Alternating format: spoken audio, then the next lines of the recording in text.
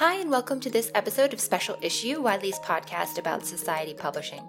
I'm Anna Ehler. This week is Open Access Week, so we decided to bring you this open access story from the 2019 Wiley Society Executive Seminar in London. The executive director of the Society for Applied Microbiology, Lucy Harper, shared a short case study on their experience flipping one of the Society's journals to open access. Let's listen in. As Sarah's just mentioned, I'm the Chief Executive of the Society for Applied Microbiology. We are a membership organisation. We have around 2,500 members. 70-ish% of those are located in the UK, and the remaining 30% are spread across 80 different countries worldwide. Our members are from academia, industry, and the public sector, and they all work on microbiology as it's applied to the environment, industry, and human and animal health. We publish 5 journals in partnership with Wiley. 4 of those are currently hybrid journals, and the 5th is now open access, and that's what I'd like to talk to you about this afternoon.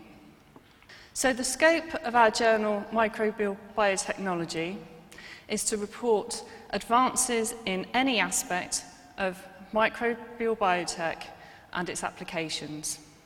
The chief editor of Microbial Biotechnology has recently written an article around the value of microbial biotechnology per se, and I'd like to quote him from that article. Microbial biotech is a key knowledge-based biobusiness that has applications in almost all aspects of life and society, and will be a major driver of enterprise and employment creation in the future, and hence significantly contribute to sustainable economic growth and full and productive employment and decent work for all. Obviously he's going to be slightly biased, but as you can see, I think it's in no doubt that area is definitely a growth area. That chief editor that I was talking about is Ken Timmis, and he leads a world-class editorial team on the journal. It was launched in 2008 as an online-only subscription journal, but access was provided free of charge when it was initially launched to build awareness. And it gained its first impact factor in 2011 of around 2.5. In 2011, it was then moved behind a paywall, and at that point, we started to see the journal struggle a little in terms of readership and subscriptions. It's also important to note, I think, at that point that the trustee board of the Society had been having for a number of years conversations around open access, and I think had acknowledged that open access was something that morally that they supported very fully, but they also recognised that we relied on subscription revenue very heavily to enable us to deliver our charitable objectives. So after much cogitation and deliberation, the decision was taken to flip the journal to open access in 2013. At this point in the presentation, Lucy shared a couple of really dramatic graphs, which showed the impact on the journal's usage and its impact factor after it was flipped to full open access in 2013. She let the numbers speak for themselves, but since that doesn't really work here, I'll tell you about them. In the 5 years after the journal's first launch, full-text downloads never went much over 50,000 per year. In 2013, after the journal flipped to full open access, that usage number skyrocketed up to almost 250,000 full-text downloads, and in 2018 hit over 300,000. So open access created immediate and really radical growth in how many people were reading the journal.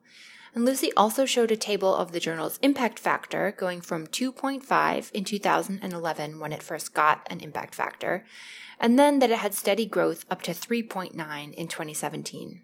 So not too shabby, and obviously no negative effects from the flip to OA. In some situations, there may be some financial risk for societies considering a flip to open access if a journal is already doing very well as a subscription title, and Lucy talked about that as well. And also in terms of a financial risk, moving to open access wasn't really a risk for us because at the time that we were making these decisions, the journal wasn't making money for us at that stage as being a relatively young journal. And it wasn't until we actually flipped it to open access that it started to make a profit for the society. In terms of its regional output, Microbial Biotechnology does differ from the other journals in our portfolio in that the majority of the output is from Europe, which we hope will put it in a strong position going forward. The decision to flip for us was relatively an easy one. It wasn't a high-risk situation for us. The journal was relatively young. It focuses on a very high-growth area. It had an incredibly proactive, high-quality editorial board at the time of the flip, and still does. And again, financially, it wasn't a high-risk situation for us. But flipping to open access has been a very positive move for that journal, and hopefully it will continue to be so. To quote our chief editor, as he signs off his emails, on and up. So thank you very much. Lucy's story illustrates a couple of important things. First, no society publisher's experience with open access is going to be the same. So much depends on the discipline, on how much funding is available for OA, what part of the world most of their authors are from, and whether the field is philosophically on board. And even when society leadership supports open access in principle, as Lucy described, sometimes it takes some time for that to translate into decisions for the specific journals. When you do, though, the results can be pretty spectacular, and we have lots of resources to help our partners make decisions about OA for their journals, including a checklist, at the Society Hub on the Wiley Network, and we'll put links to some of those in the show notes. That's it for this episode. Thanks for listening, and I hope you'll join us next time. For Wiley, I'm Anna Ayler, and you can find more episodes and learn when new episodes are released by subscribing in iTunes or wherever you like to listen. You can get more news and information on Society Publishing from Wiley on Twitter by following us at Wiley Societies and on our website wiley.com/network/society leaders. Our theme music was produced by Medine, and this episode was edited by Dennis Velasco. Thanks for listening.